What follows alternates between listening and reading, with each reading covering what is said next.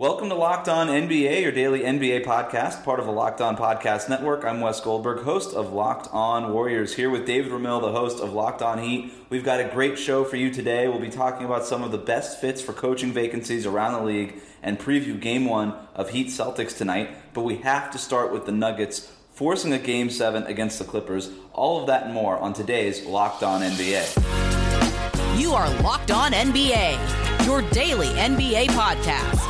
Part of the Locked On Podcast Network, your team every day. David, somehow we're here again after they were down 3-1, just like they were against the Jazz in round 1. The Nuggets rallied back against the Clippers. Game 7 is tonight. My question to you, is this to the Nuggets' credit or to the Clippers' blame for not being able to close this team out? Wes, I've got such a hot take on this. I think it's both. I mean, it's been, the reality is that look, the Clippers have absolutely screwed the pooch on this. We talked about this last week, whether or not they could continue to turn it on as necessary. They have that flip the switch capacity. At the same time, they blew off the Denver Nuggets, who are actually pretty damn good, and we shouldn't be surprised at that. They've shown over the course of the last couple seasons that they've got the depth, they've got the talent, they've got the ability to put up points in a hurry, and they've committed to defense in a way that maybe we have not seen since they've entered the Orlando bubble. It's been very intermittent on that point, but the Clippers have absolutely screwed up. But listen, the Nuggets are good, and I think that's fair to say. You can give credit to the Nuggets without taking away the fact that the Clippers have also blown their opportunities to advance early on. We have questions like the Clippers were my early season favorite to advance to the NBA Finals. I absolutely do not feel comfortable about that. I thought that they had the talent, the depth, the ability to defend at a high level that would propel them into the NBA Finals, but I am not confident about any of that moving forward. I'm not sure what's going on. I'm not sure if it's Doc Rivers coaching. I'm not sure if it's the lack of offense from certain players. Lou Williams has been noticeably absent in the finals or the semifinals here. So there's a lot going on there, and I think there's some blame to be laid at the Clippers' feet. At the same time, Denver has been really good. I think it's a fair point. I think, look, the Clippers are a good basketball team, and they needed one more game to close this team out. Despite what the Nuggets are doing well, they should have done that, right? The Nuggets could. But I agree with you. I think Denver's the deepest team in the playoffs right now. I think, or certainly at least in the Western Conference. I always thought that the Clippers' depth was overstated. I just didn't think that they were as deep as people thought they were. Lou Williams has a history, other than last season, David, has a history of not showing up in the postseason. And it's just because players like him don't typically play well in the postseason. Undersized players who can get abused defensively, those aren't typically postseason players.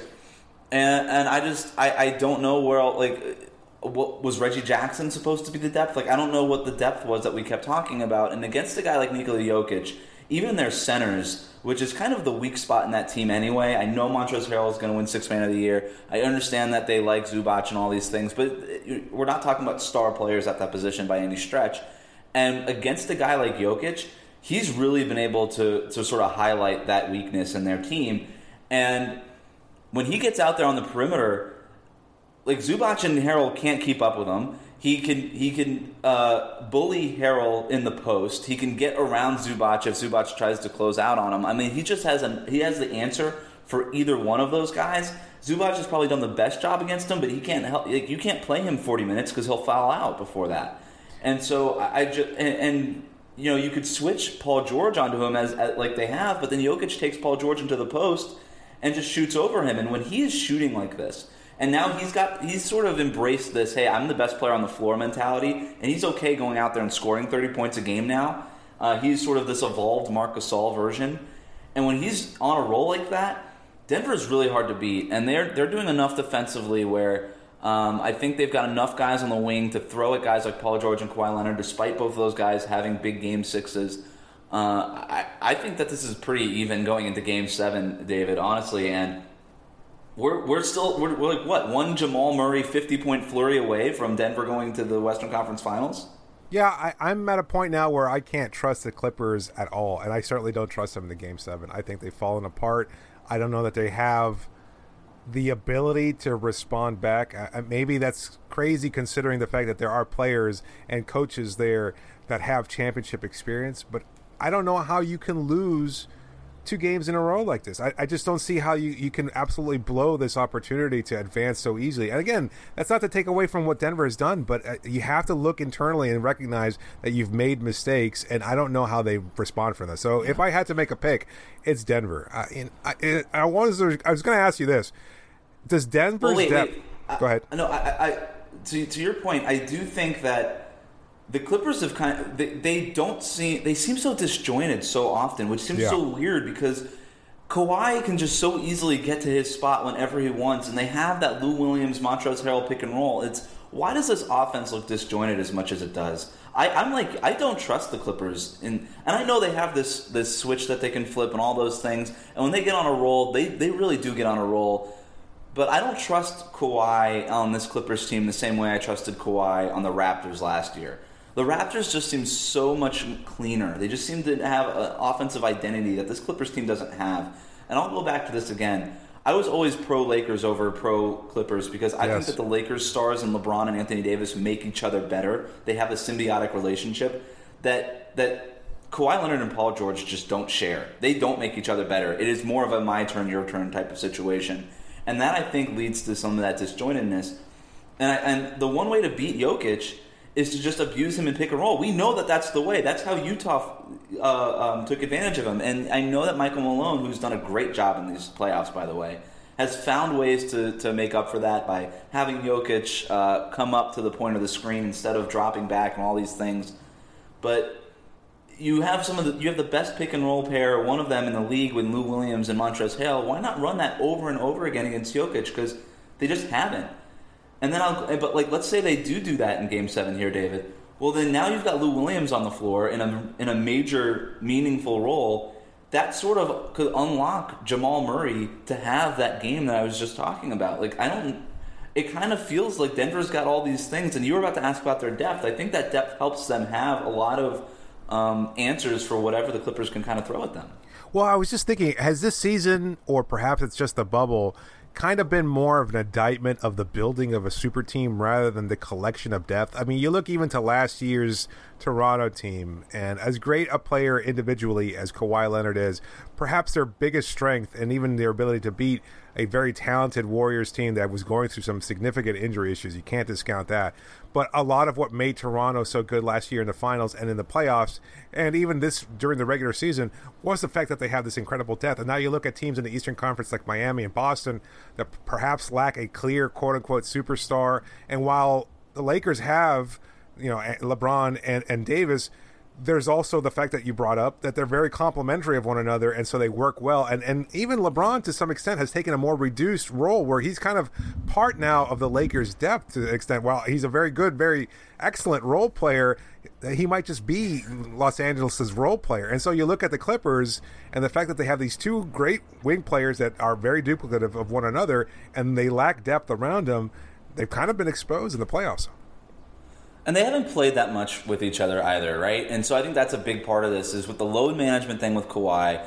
You hate to just pile on that, but that matters, right? Like when you're not playing games and you don't have your starting lineup and you can't build that cohesiveness that you're going to need in these moments where you look at what's happening in Denver, they are very cohesive. They know how to play with each other so well. That Jokic and Jamal Murray partnership, that 2-man dance that they have, it works so well. They have such great chemistry, and their chemistry is greater than anything on that Clippers roster. I would include Lou Williams and Montrezl Harrell because we just haven't seen that this season like we did last year. I've got more recent proof about that with Denver's duo than I do with LA's. So, look, all of these things will just be wiped away if Kawhi Leonard just goes off with an MVP performance and just wins this game for them. If Kawhi just picks up Jokic on one end of the floor and scores 35 on the other, then this whole conversation's moot, right? But it's just the fact that the Nuggets have done this again. And they look like they're really, win or lose, they're in great position. They have their draft picks. They're unlike the Clippers, right? The Clippers mortgage their future to get Kawhi Leonard and Paul George, and you can't blame them for that. But if they lose here in Game 7,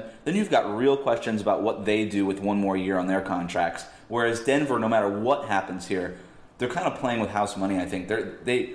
You've got Jokic, who's young. Jamal Murray is young. They have all these assets. If they want to make a player move, they can do it, or they can just ride this thing out. They have a great head coach in Michael Malone. The future looks really bright for the Nuggets regardless, whereas the Clippers lose tonight, You've got questions about what happens with Doc Rivers. You've got questions about what happens with Kawhi Leonard and Paul George in 2021. I mean, things can get rocky really fast. Yeah, that's a great point. I mean, the buzz from this past summer, which feels like an eternity ago now, and they're building this super team, and you question whether or not the Lakers were going to be able to work as well as they expected, or many people expect them to be. And then all of a sudden, the Clippers have this bright future and this window of championship contention, et cetera, and now it's kind of been falling apart a little bit. And maybe there's a lot of recency bias in that kind of talk, and I get that. But at the same time, they just, I don't know. I don't enjoy watching them play sometimes because of that level of disinterestedness and just this kind of disaffection as they go from play to play, where they take whole minutes off, and it's not fun to watch. You want a team that you view as a legitimate title contender to be able to be engaged for at least 48 minutes. It shouldn't take that much out of a team looking to win a title, but maybe it's a collection of things. Maybe it's the lack of cohesive playing time, as you mentioned. Maybe it's the bubble affecting them. Who knows? There's so much going on into this incredibly weird and bizarre season that I seeing the Clippers fall apart probably just ranks not even among the top 20 things. True. We'll take a look at who has the edge between the Heat and the Celtics next, but first let's talk about Rock Auto. With an ever-increasing number of vehicle makes and models, it can be impossible to stock all the parts your car will need, especially now while you may not be able to visit a traditional store. So do it easily online instead at rockauto.com. RockAuto.com is a family business serving auto parts to customers online for 20 years. Go to rockauto.com to shop for auto and body parts from hundreds of manufacturers. They've got everything that you could possibly need, from engine control modules and brake parts to tail lamps, motor oil, and even new carpet. Whether it's for your classic or daily driver, get everything you need in a few easy clicks delivered directly to your door. The rockauto.com catalog is remarkably easy to navigate. Quickly see all the parts available for your vehicle and choose the brand, specifications, and prices you prefer. Best of all, prices at rockauto.com are always reliably low. It's not like walking into these dealerships and maybe you're getting taken advantage of because you don't really know what the difference between all these car parts are. You are going to get the same price as the pros. Go to rockauto.com right now and see all the parts available for your car or truck. Write Locked On in their How Did You Hear About Us box so they know we sent you. Again, Locked On in their How Did You Hear About Us box so they know that you came from us. Amazing selection, reliably low prices, all the parts your car will ever need. rockauto.com.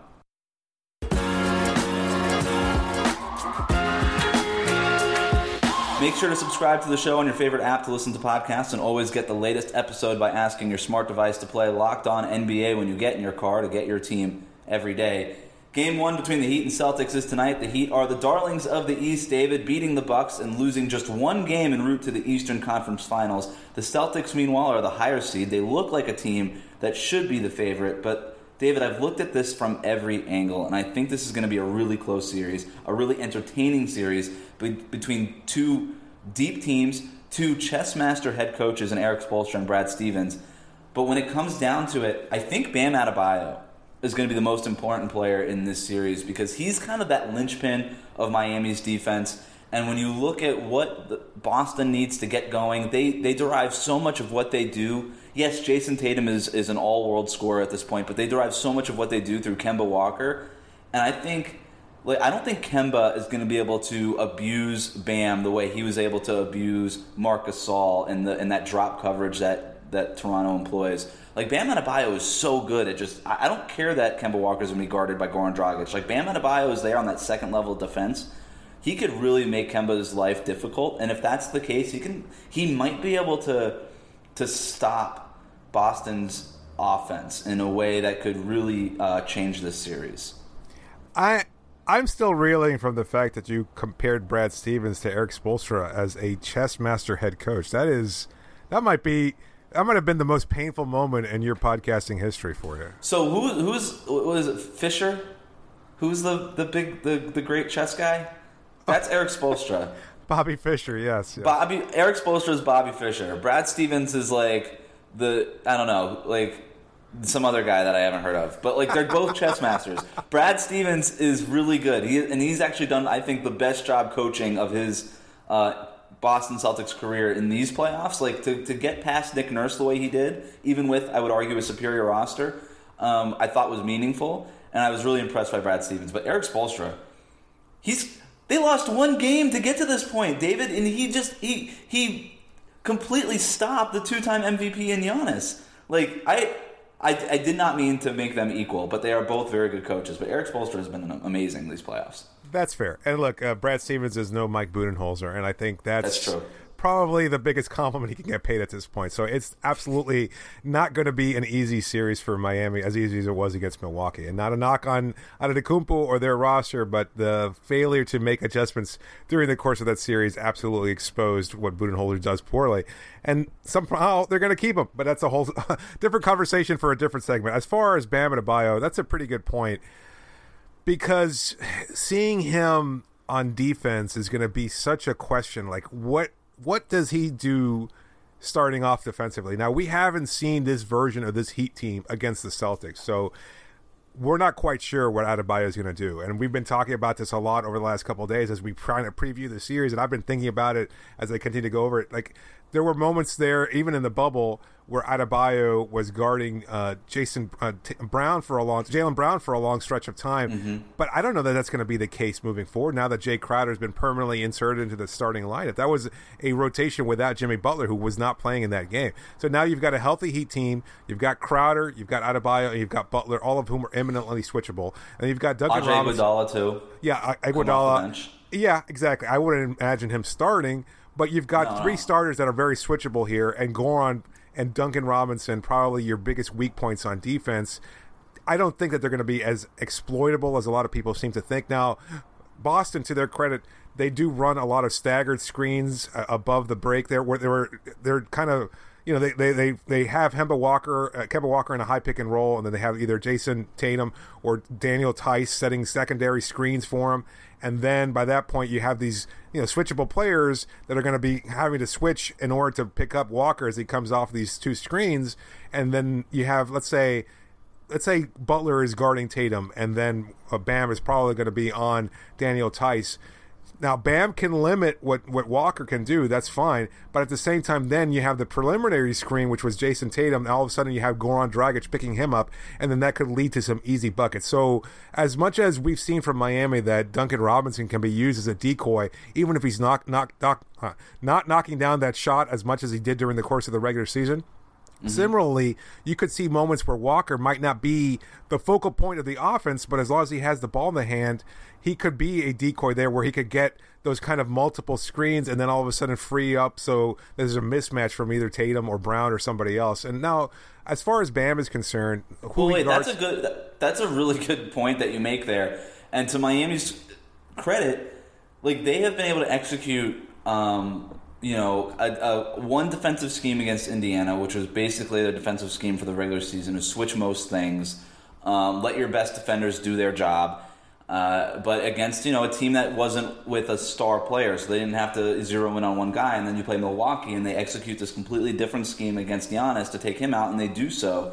And then Giannis leaves the game, and they suffered that one loss, but they came back, and they were able to limit the Bucks and everything that they tried to do in that next game. So I trust Spoelstra's coaching, and I also trust the fact that they have so much more time to prepare for this game than Boston did. I think that also gives them an edge, at least in Game 1.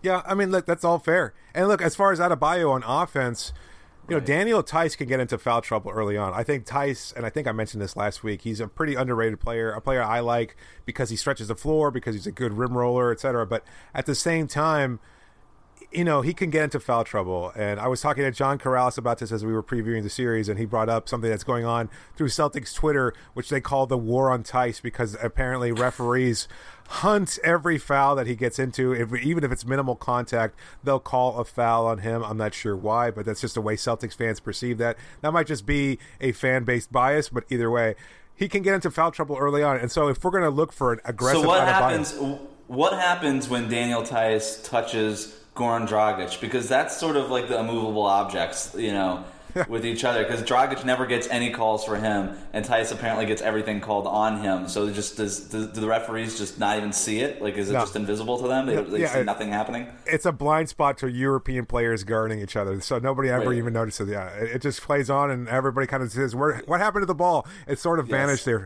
until they dump it into the low post or something. But my point is about Adebayo, though. If we're going to see the best version of him, he needs to be aggressive, particularly on offense, which yes. That's tricky because for him, being such a focal point on offense where he makes plays for everybody else, he doesn't always have to score, but at the very least, he should be aggressive and trying to work, bully past Tice in the low post, if nothing else, to get foul calls and get to the line in a way that we have historically not seen from him. If he can continue to knock down that mid-range shot, which we saw against Indiana and Milwaukee in the bubble so far, he's been very effective at it. I'd like to see him continue to do so and look to get his shot going. And if that's going to be the version of Adebayo that we'll get, then this could be an easier series than a lot of people expect from Miami. Well, that's a take. I absolutely believe, that's a good point you make. If he is aggressive with that shot, the way we have seen in these playoffs so far, and hitting those 17, 18-footers when the Heat need that, if he's out there scoring 20-plus points per game in this series, that changes so much for Miami because now you're punishing Daniel Tice. You could force Tice off the floor, which would, I don't see Robert Williams having much of a role in this series. Maybe Grant Williams, but probably not. He's a rookie. You can't really trust him. Does that force the Celtics to go small with Tatum and Brown in that front court? And if that's the case, you just see Bam Adebayo barreling through those guys, maybe getting those guys in foul trouble too. If Bam's aggressive, I'm telling you, David, he's been to me the best player in the Eastern Conference playoffs so far. His plus-minus is insane in these playoffs. I don't have it off the top of my head, but it's unbelievable. Like, he makes all the difference in the world for the Heat so far in this postseason, and he can make all the difference in the world in this series. He is the X factor of Heat versus Celtics. There are a ton of coaching vacancies in the NBA. We'll play Matchmaker next. This is Locked On NBA.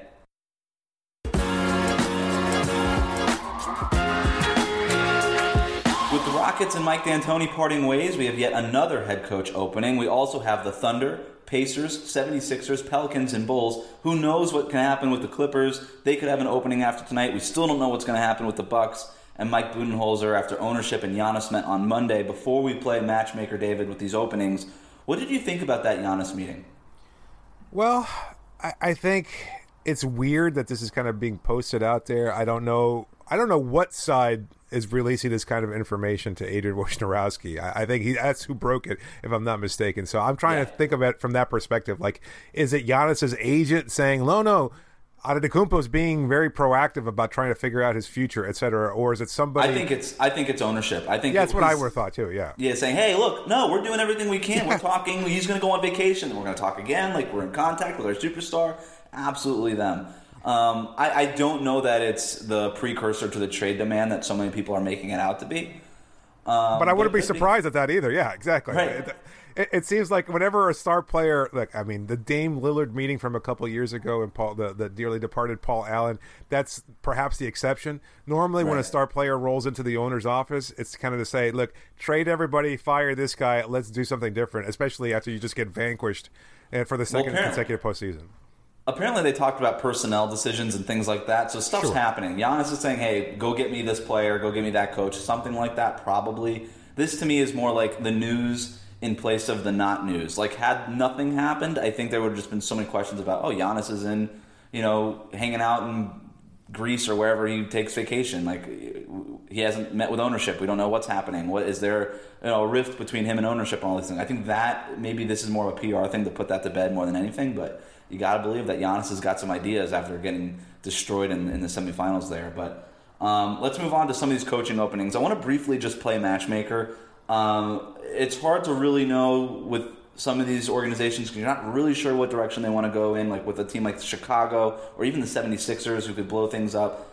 But let's start with the Sixers, because to me, or let's start with the Rockets, because with Mike D'Antoni gone, they seem really interesting to me. Like, what do they do now at head coach? Like, who among these candidates that are out there do you like for them, David? And if you don't have one ready, I've got a name for you. I don't like any of them, to be honest with you. I think from the available list of names, unless there's some name that I have not seen as a possibility, I think it's more about personnel rather than coaching, right? And if that's the case, that's more on the front office to make those kind of changes. If I were a potential coach, and I know this is ridiculous because, again, as we've talked many times before, there's only 30 spots available. If they're offering it to you, you take it regardless of who you've got on that roster. You're going to get paid once you get fired in a year after they fall apart in the postseason anyway, unless they make changes to the rotation. But that's just the reality, is that you look at that roster, there's problems there, and that's not going to be solved by any head coach. I don't know that that's true. All right. Look, I think they're going to need to they've got James Harden, who's this all-world offensive player. I think that Mike D'Antoni, like, you could have a great offense without the whole mathematics that this team has pulled, right? Like, if you just have James Harden, that's pretty good. That's a good starting point for an elite offense. I'm going to throw a name at you, and I'm not sure it works, but it's really interesting to me. It's kind of a home run swing. It can kind of like just completely blow up in your face or work really well. That's Dave Yeager, who seems to burn bridges at every organization he's in, but every coach you talk to who coaches against Yeager commends him for the X's and O's, tells you how hard it is to prepare for his teams, that he gets his teams to play hard and all those things.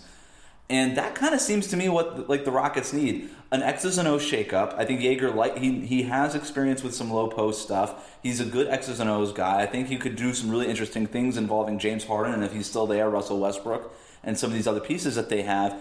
And then, like I said, he gets guys to buy in and play hard. He holds guys accountable, which I'm not sure Mike D'Antoni did. He was very much like Budenholzer and just, acquiesced to the system more, for every answer, where Yeager's just going to straight yell at a dude. And I think he could hold a guy like Harden accountable. I think it would be interesting. Like, it could completely get set on fire, and James Harden could demand that they fire Yeager after 2 weeks, or it could work. And I think he's kind of maybe the kind of juice that this team needs.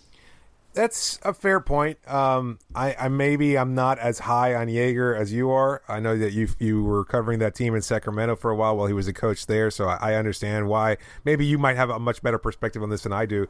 But the accountability factor is a huge one, and maybe if that's the kind of thing that you're looking for, then maybe a guy like Ty Lue makes sense, considering the fact that he's coached superstar players in Cleveland and helped them win a championship there. He understands what it's like to manage those huge egos that come with superstardom, and certainly Westbrook and Harden possess that, if nothing else. So maybe he's a good fit for that.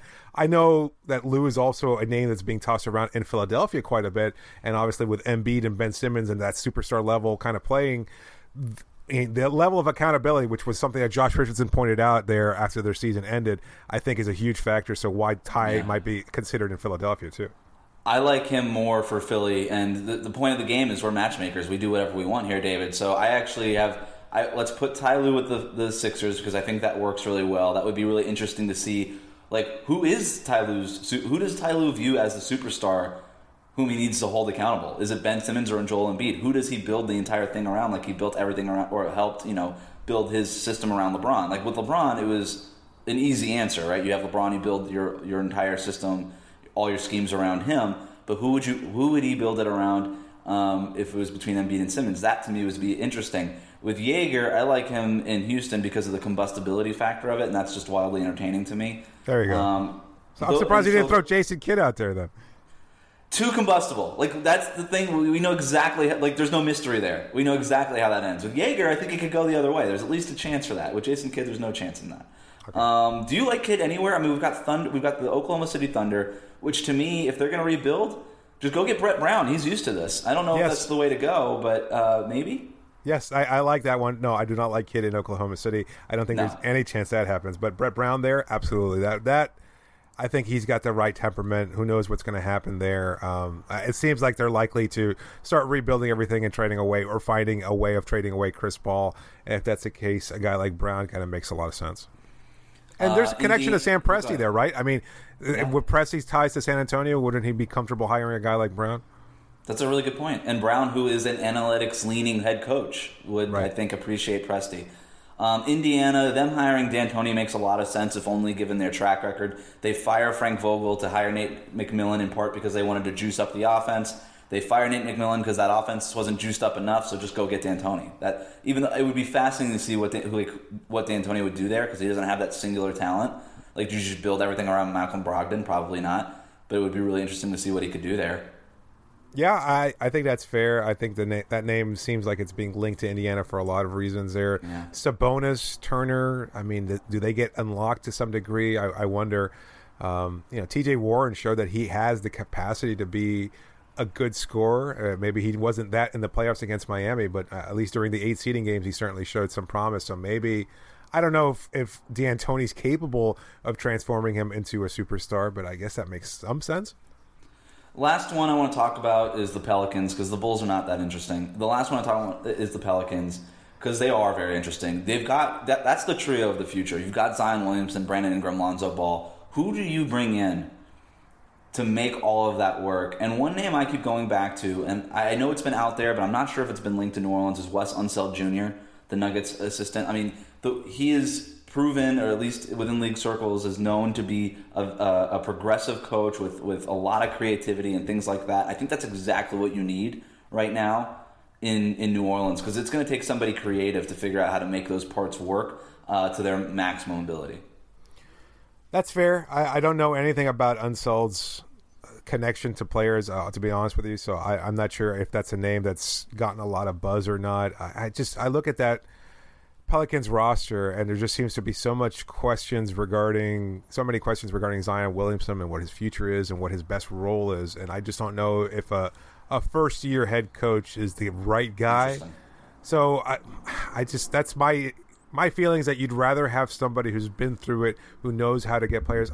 Maybe it's a boring choice, and I'm sure Pelicans fans would probably dismiss it altogether, but I think a guy like Nate McMillan, who I think got a raw deal in Indiana and who has always gotten his players to overperform and to play at a high level and to get to the playoffs. Like, that's one thing you can always say about Nate. Maybe he's boring offensively, but if you've got the right personnel, maybe that changes a little bit. But at the same time, he's gotten everybody to play at such a high level. It's the difference, I think, between a guy like Alvin Gentry, who my opinion of him was that he was always a little bit over his head and maybe best suited for an assistant head coaching position. But with a guy like McMillan, who's been there, who has that experience, who was a former player and knows how to connect with guys at a pretty good level, I think that would make some sense. At least that's just my take on it. No, that's a very fair point. Maybe you do need the guy who's going to just come in, and it depends on what you think your window is, right? If you think it's now, go get the guy who can get you there. Or if maybe there's another guy in the wings, like a Nick Nurse or Eric Spoelstra, one of these like video coordinators, super creative types, super X's and O's driven guy. Look at David Griffin's track record, though. I mean, he went off the wall. He's known for making strange choices as far as his head coaches are concerned, or maybe not a typical line of thinking. And if that's the case, maybe Unseld fits the bill. Yeah, maybe. All right, that'll do it for us today. Remember to listen to and subscribe to Locked On NBA on Apple Podcasts, Spotify, and Google Podcasts. Tune in tomorrow for a wrap-up on Game 7 between the Clippers and Nuggets tonight, and the wrap-up on Game 1 between the Heat and the Celtics. If you have some time, rate us, review us, say nice things about us. Thanks for listening, and please stay safe.